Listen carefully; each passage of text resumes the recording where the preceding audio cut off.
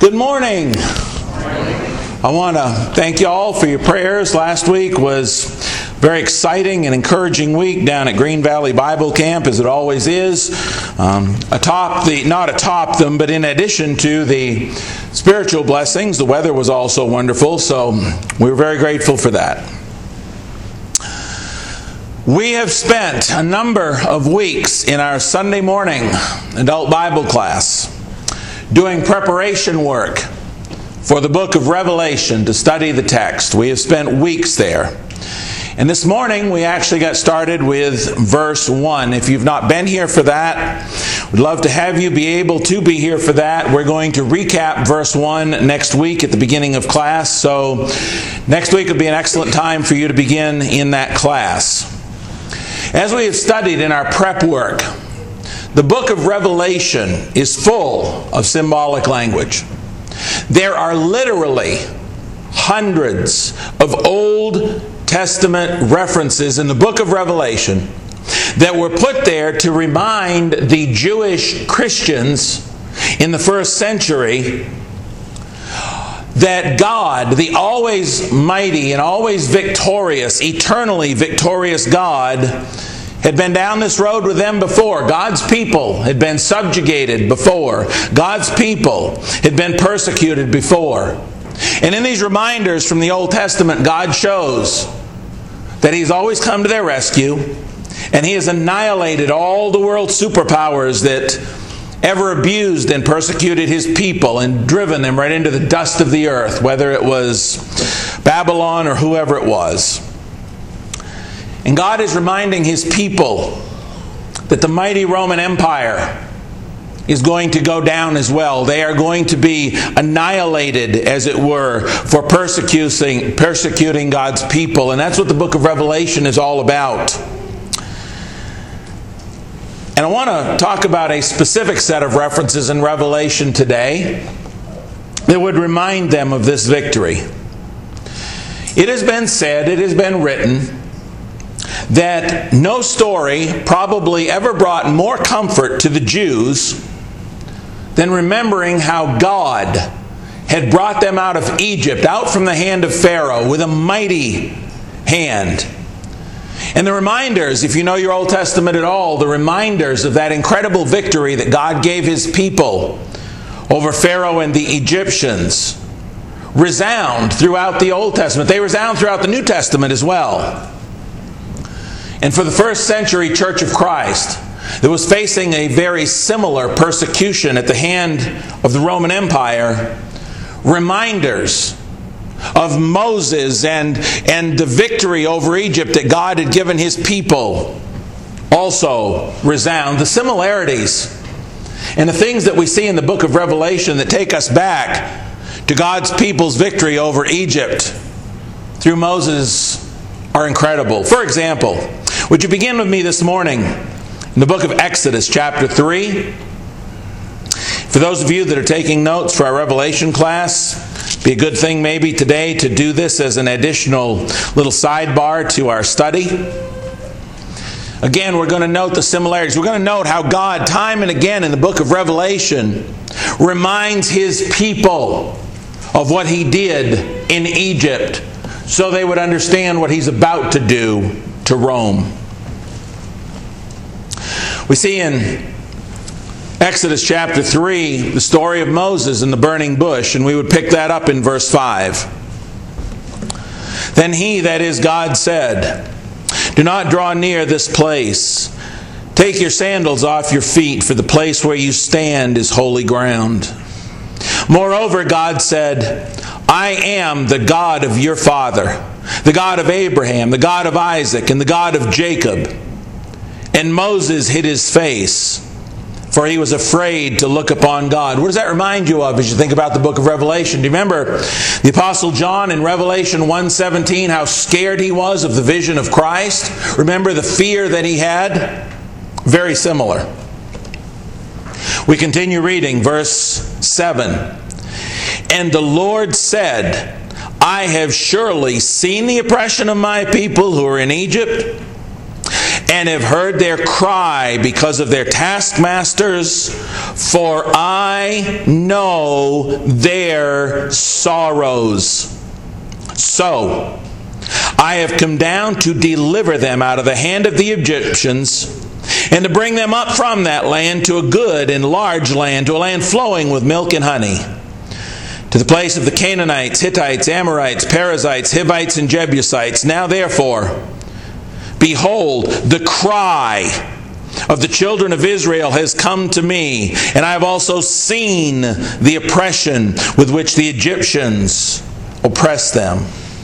God lets Moses know that he's got a message for his people here in Exodus 3. God says, I've seen, I've heard, and I know my people's sorrows. You tell them I'm coming to deliver them. And we know that he did that in dramatic fashion. We would see something very similar as we read throughout the book of Revelation. We know that the saints were under a great persecution, a great tribulation, according to Revelation 1:9. In fact, if you'll turn with me to Revelation chapter 6, we will see some of that terrible tribulation or persecution that they are going through. Revelation chapter 6, it says, beginning at verse 9, when he opened the fifth seal, I saw under the altar the souls of those who had been slain for the word of God and for the testimony which they held. And they cried out with a loud voice. Wait a minute. I'm a first century Christian and I've been crying out to God. Boy, that sounds familiar. Oh yeah. I remember before when God's people cried out in Exodus chapter 3, and God came and delivered them. You see, that's the tie. It is very similar. It says here again in verse 9, verse 10, they cried out with a loud voice, saying, how long, O Lord, holy and true, until you judge and avenge our blood on those who dwell on the earth? Then a white robe was given to each of them, and it was said to them that they should rest a little while longer, till both the number of their fellow servants and their brethren who would be killed as they were was completed. As we continue to look in the book of Revelation, we see these people that are crying out for God to rescue them. We see their prayers come up before God in chapter 5 and verse 8, as well as chapter 8, verses 3 and 4. And as we continue to read through the book of Revelation, we will see that God is telling his people, I've heard, I know, I understand, and Rome is going down. Your persecutors are cooked. In Revelation chapter 1, if you'll turn there with me, we see another similarity. We read verses 1 and 2 of Revelation, and it says, the revelation of Jesus Christ, which God gave him to show his servants things which must shortly take place.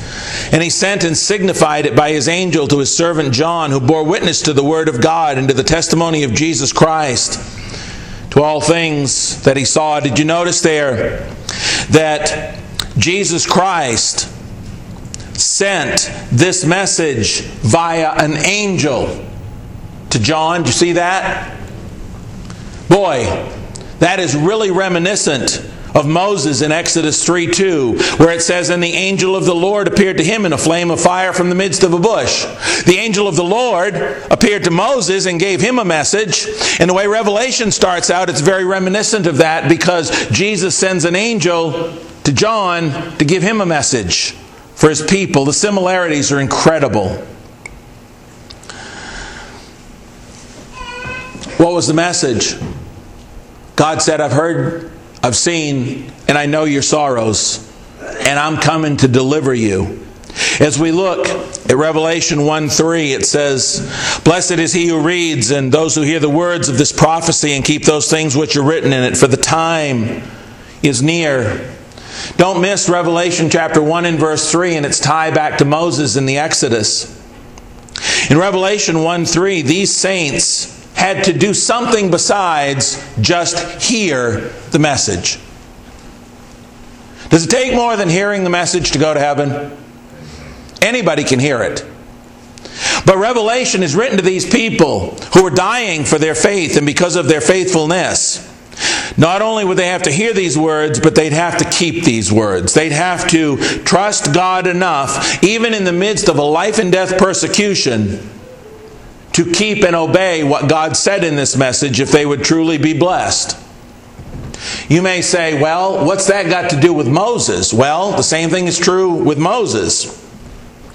This largely Jewish contingent of New Testament Christians would be well aware that Moses had told the Israelites that they must quote, or that they must diligently heed the voice of the Lord their God and do what was right in His sight, giving ear to His commandments and keeping all His statutes if they wanted to be blessed. That is found in Exodus chapter 15, verse 26, as well as chapter 23 and verse 22.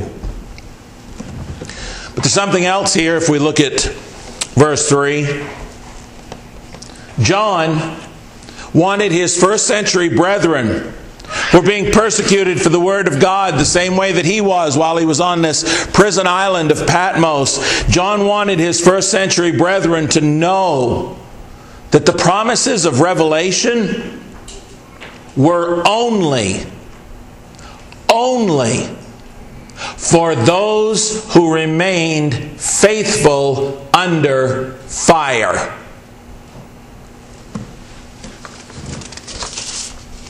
In Revelation 2:10, we see that message reflected where it says, "Be faithful until death, and I will give you the crown of life." We see this message that John wants these people to understand. They must hear and do God's will. They must be faithful, because these promises are only for those who remain faithful under fire. We see it reflected again in Revelation 17 and verse 14, where it says, "These will make war with the Lamb, and the Lamb will overcome them." Watch this. "For He is Lord of lords and King of kings, and those who are with Him are called, chosen, and faithful." The promises of Revelation are only for those who would stay faithful under fire. As we move on and we look at Revelation chapter 1 and verse 4, which we'll read here in a moment, we see that Revelation was written specifically to, or addressed specifically to, the seven churches, or seven of the churches. There were a couple of others. Written to the seven churches of the first century Roman province of Asia. This is an area that is now on the western shore of modern-day Turkey. Why them? Why them? Why not some other group of churches? Why them? Well, David Roper has written what sounds very, very logical to me.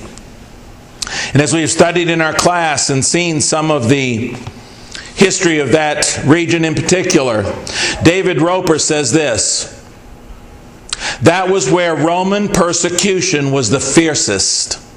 That was where Christians were hurting the most. God knew where the need was. God knew where His children were in pain, and He directed His comfort to where it was needed. Isn't God awesome? Brother Roper continues, and he shows a similarity to Moses and the Egyptians. He writes this: "When He came to Moses, He said, 'I have surely seen the affliction of my people who are in Egypt. I am aware of their sufferings.'" Exodus 3 and verse 7. We can look right here in Revelation 2:13, and we can see that the reason that God wrote to these particular churches is because these were the ones that were under the heaviest fire. These were the ones where the fighting was the fiercest. The foe was right there. Look what he says in Revelation 2 verse 13. He says to the church in Pergamos, "I know your works, and I know where you dwell, where Satan's throne is." Who is the adversary? Satan. Who is a stronger adversary? There isn't one.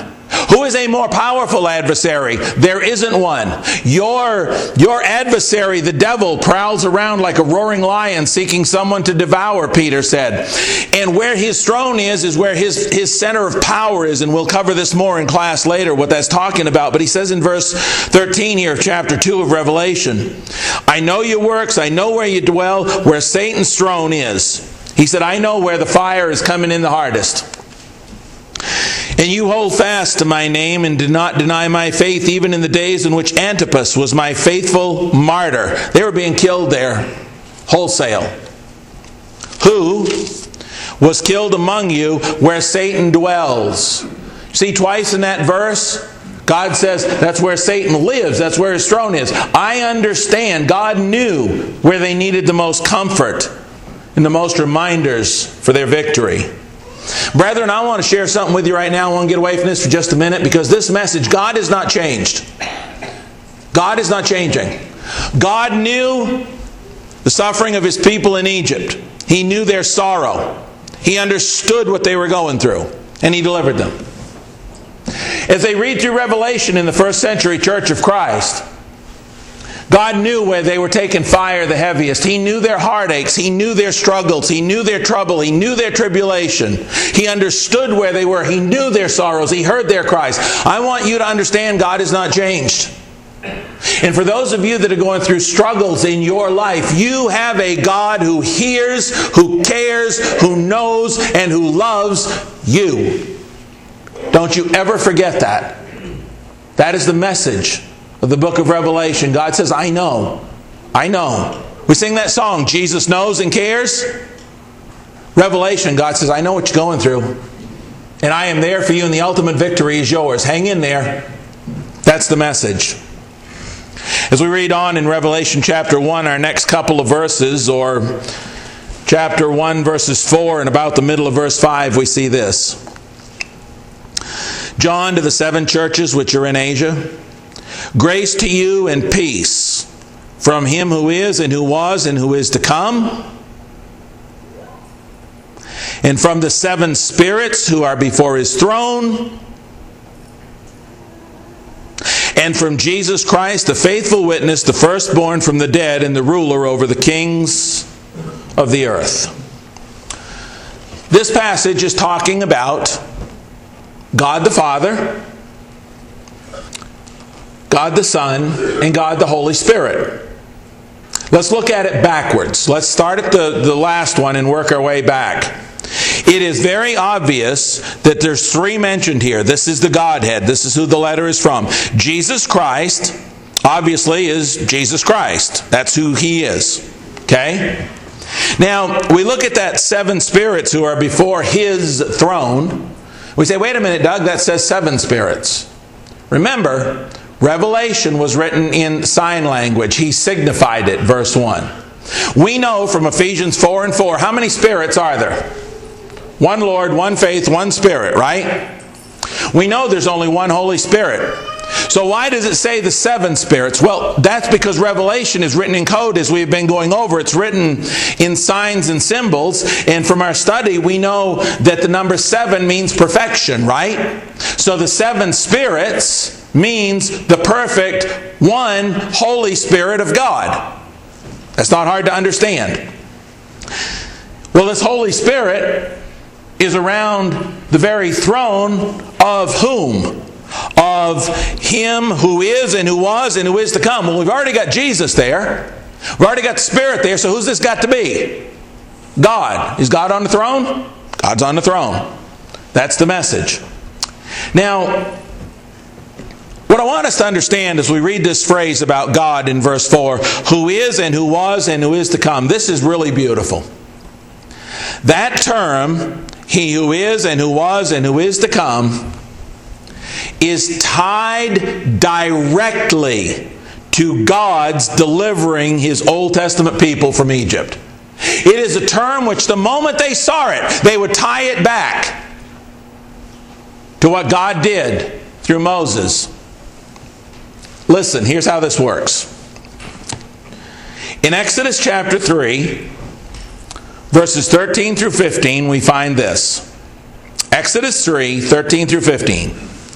Then Moses said to God, "Indeed, when I come to the children of Israel and say to them, 'The God of your fathers has sent me to you,' and they say to me, 'What is his name?' what shall I say to them?"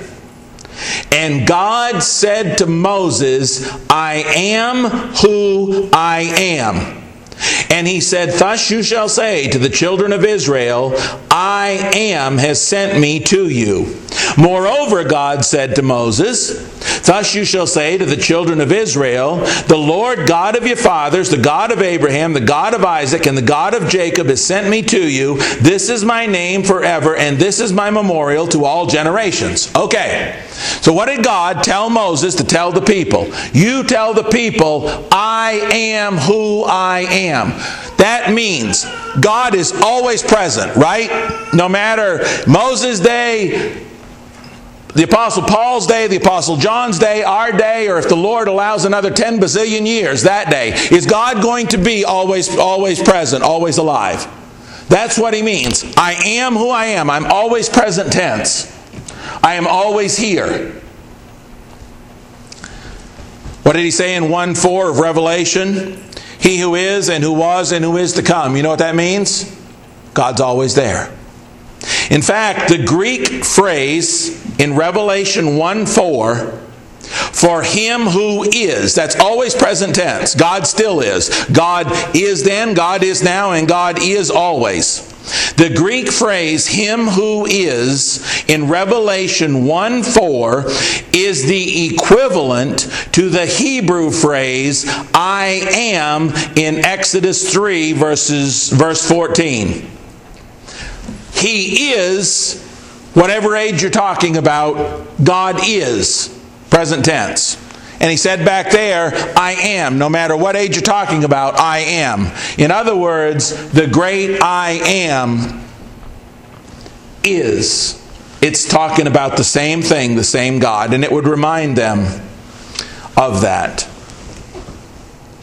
Those familiar with the Old Testament could not hear that term about this ever-present God without thinking or being reminded of God's deliverance of Israel. They would also recall, or they would recall how Moses enabled, let me start over.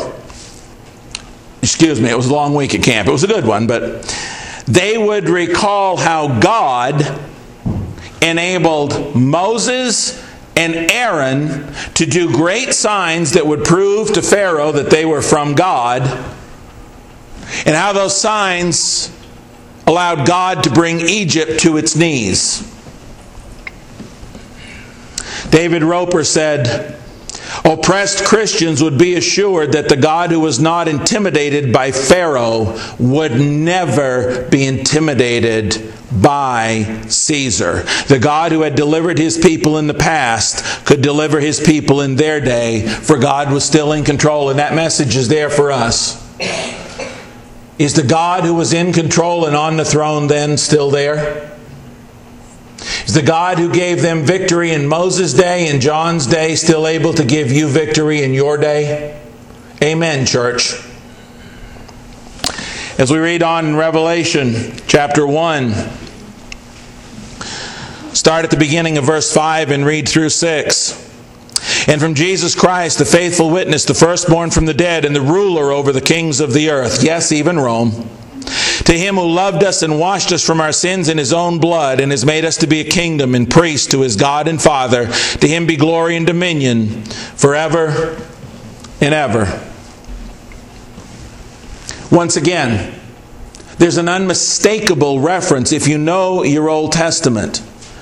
There's an unmistakable reference in the language to the text of the Old Testament story of Moses and the Exodus and the annihilating victory that God gave his people over their Egyptian oppressors. Turn with me in your Bibles to Exodus 19. Keep your finger in Revelation. We're going to bounce back and forth. Look in Exodus 19.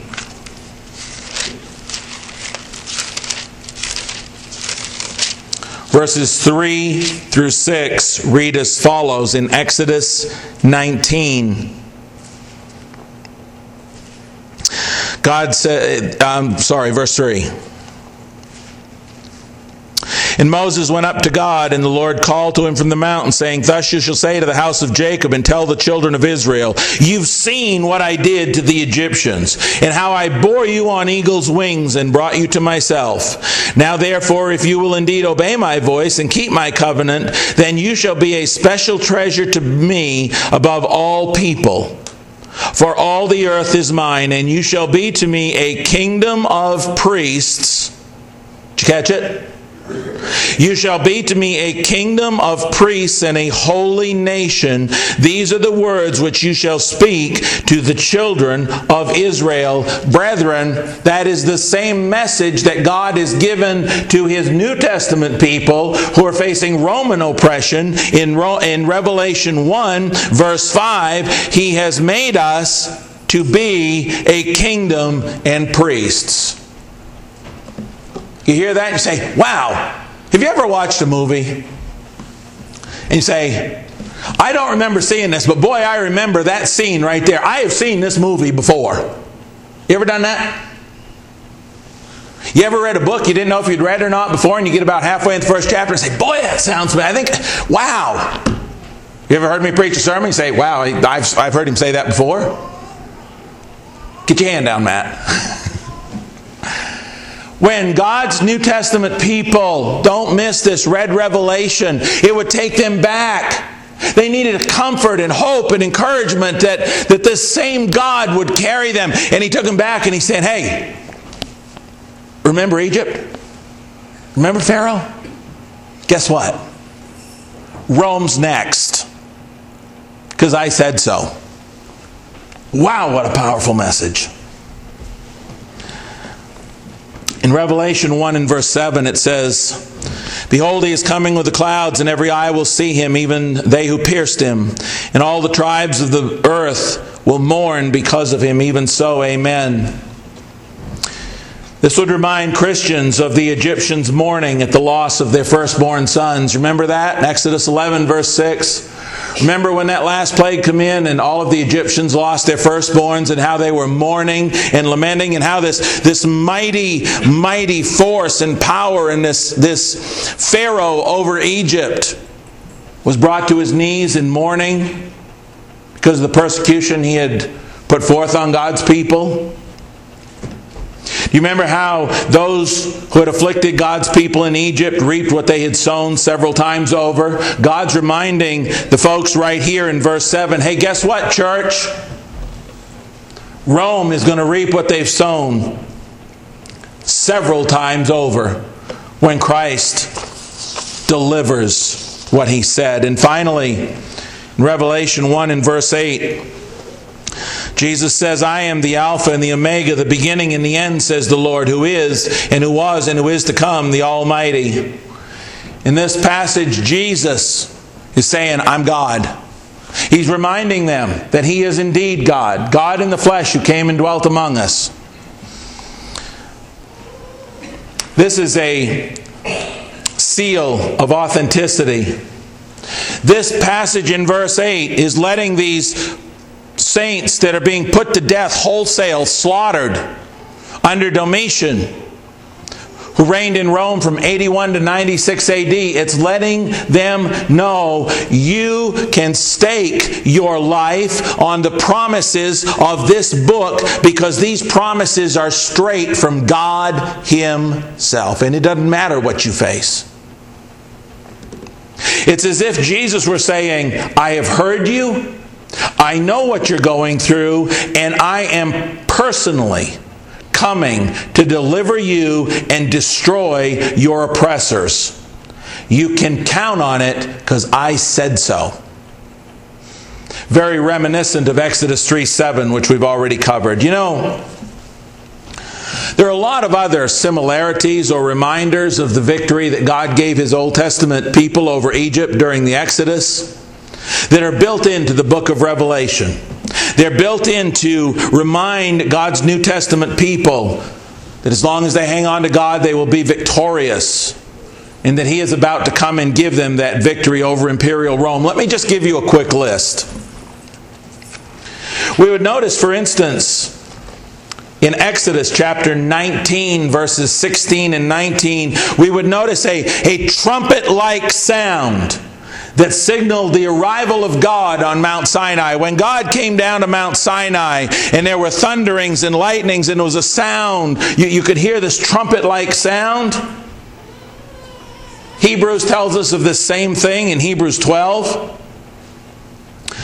We would notice the similarity of the trumpet-like voice that signaled the arrival of God on the scene in Revelation 1:10. You can't help but read Revelation 1:10 and hear this loud voice as of a trumpet announcing the arrival of Christ. Christ announcing Himself as He was and that He's arrived. You cannot read that without, if you're a Jewish first century Christian, you cannot read that without thinking of the trumpet on Mount Sinai and that sound, that piercing sound that announced the arrival of God.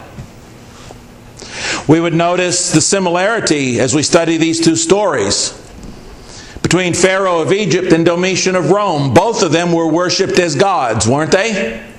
The Egyptian oppressor, Pharaoh, was worshipped as a god. So was Domitian. In fact, that's why the Christians were in so much trouble, as they wouldn't worship the emperor as a god.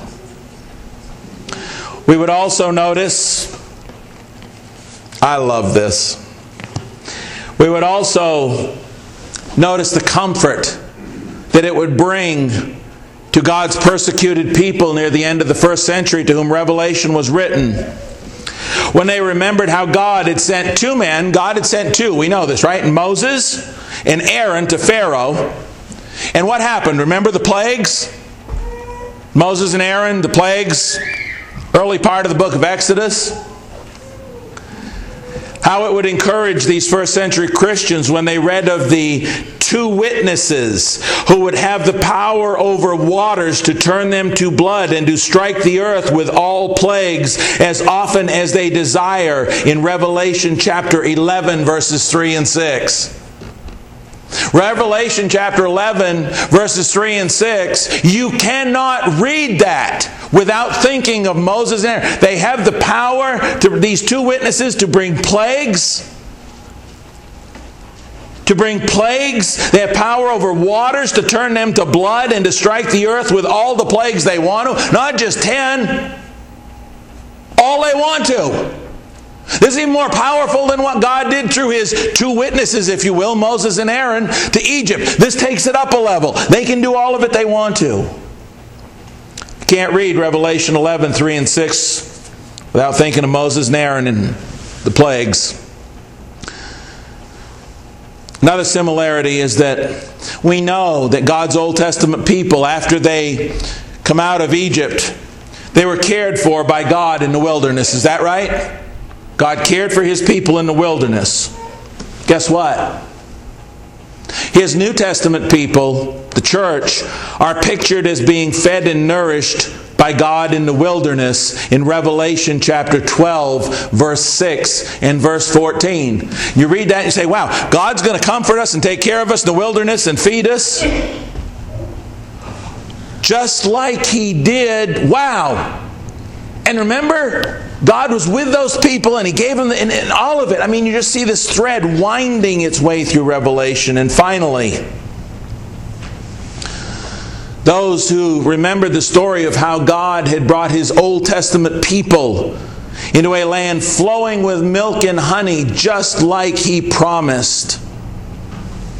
Was it a perilous journey through the wilderness for the Israelites? Was it perilous? Was it fraught with danger and obstacles? But God promised them, if they'd follow Him, He'd bring them into a land flowing with milk and honey. Is that right? Did God deliver on His promise? Yes. God always delivers on it. That's not even a trick question. That's just one of those duh questions. Guess what? These people who knew that story would be comforted in their perilous journey to that holy, heavenly city. Was their journey to the holy city, was it fraught with peril? Were these people under fire? Yes. But God, throughout the book of Revelation, is leading them on this story and trying to encourage them to say, look, if you hang on to me, get up into the latter chapters of Revelation, We see this beautiful holy city with the waters, the river of the waters of life. We see this beautiful holy city with the tree of life. We see a place depicted there, this holy city, where God Himself will wipe away every tear from their eyes, where there will no longer be pain or sorrow. God says, I know there's sorrow. I've seen it and I've heard it. But there's this city, there's this place, there's this spiritual city, this spiritual land flowing with milk and honey. The tree of life is there, and healing is there, and I'll be with my people, and they will be mine. And I'll wipe away every tear from their eye, and there'll be no more sorrow and death and crying. It's not going to be there. And He says, I know you're not there yet, but you're on this journey through the wilderness, but I'll carry you if you'll walk with me. That's the message of Revelation. Is God able to deliver on that promise? Okay, that's sad. Really? 2 people? Are you hearing a lesson this morning? I don't need an amen chorus.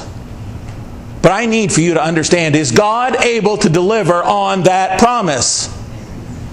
Yes. And you need to take that out those doors with you this morning. I don't know what you're going through in your life. I don't know your health struggles or your family struggles or whatever other struggles it is you're going through, but I know this. I know that if you hang on to God, God is able to take you to that city. He did it for His Old Testament people. He's done it for His New Testament people. Let me ask you a question. Are you on that journey? You see, the Israelites, in order to escape Egypt, don't miss this. Yes, this is a wrap up. You want to put your Bible away? Go ahead, I'll wait. But don't miss this. Don't lose track of what's going on here. The Israelites, in order to escape Egypt, had to have the faith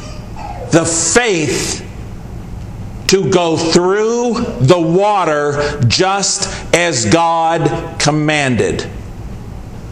1 Corinthians 10, 1 and 2 says, Moreover, brethren, I do not want you to be unaware that all our fathers were under the cloud, all passed through the sea, all were baptized into Moses in the cloud and in the sea. The Israelites had to have the faith. When those walls of water went up, and there was dry land on the bottom, I don't know how tall those walls of water were. Can you imagine walking through there and seeing like fish's noses in the water? It took some courage. It took some faith. But they had the faith to go through the water because that's what God told them to do. Revelation 7 and verse 14 talks similarly about this. It says, These are the ones who came out of the great tribulation and washed their robes and made them white in the blood of the Lamb. We have to go through the water to make our robes white, right? We need to go through the waters of baptism in order to have our sins washed away, to be clothed with Christ, and to make our robes white in the blood of the Lamb. As God told Moses at the Red Sea in Exodus 14:15, He said, listen. He said, tell the children of Israel to go forward. Exodus 14:15 again, God said, tell the children of Israel to go forward. They had to go forward through the water. The Apostle Paul was asked by Ananias in Acts 22, verse 16, And now why are you waiting? Arise and be baptized and wash away your sins, calling on the name of the Lord. The question I want to leave you with right this minute, the first of 2, is this. Do you have the faith? Do you trust God? Do you believe His Word? Do you have the faith to arise, Acts 22 verse 16, to come forward, Exodus 14 verse 15, to go through the water, 1 Corinthians 10, 1 and 2, by being baptized into Christ to wash away your sins and to make your garments white in the blood of the Lamb. Jesus said in John 14:6, No man comes to the Father except through me. You got to go through Christ. In order to go through Christ, you got to be in Christ. And the only way into Christ is to be baptized into Christ. Romans 6, 3 and 4, Galatians 3, 26 and 7. You have faith enough to come forward in just a minute and do what God said you got to do in order to be cleansed? Do you have faith enough to go through the water like He commands? Or maybe you're somebody who's done that, but you've not been living a victorious life. Maybe you're somebody that's really hurting, and for whatever reason, health concerns, whatever, and you need the prayers of the saints to help you to better understand and live this victory, to better understand that which God has promised, to better take it in and live it every single day, because you know you have the victory, you just haven't been living like you have the victory. If you have a need, will you please come forward if you have enough faith, go through the water, or to request the prayers of the church as we stand and as we sing this song.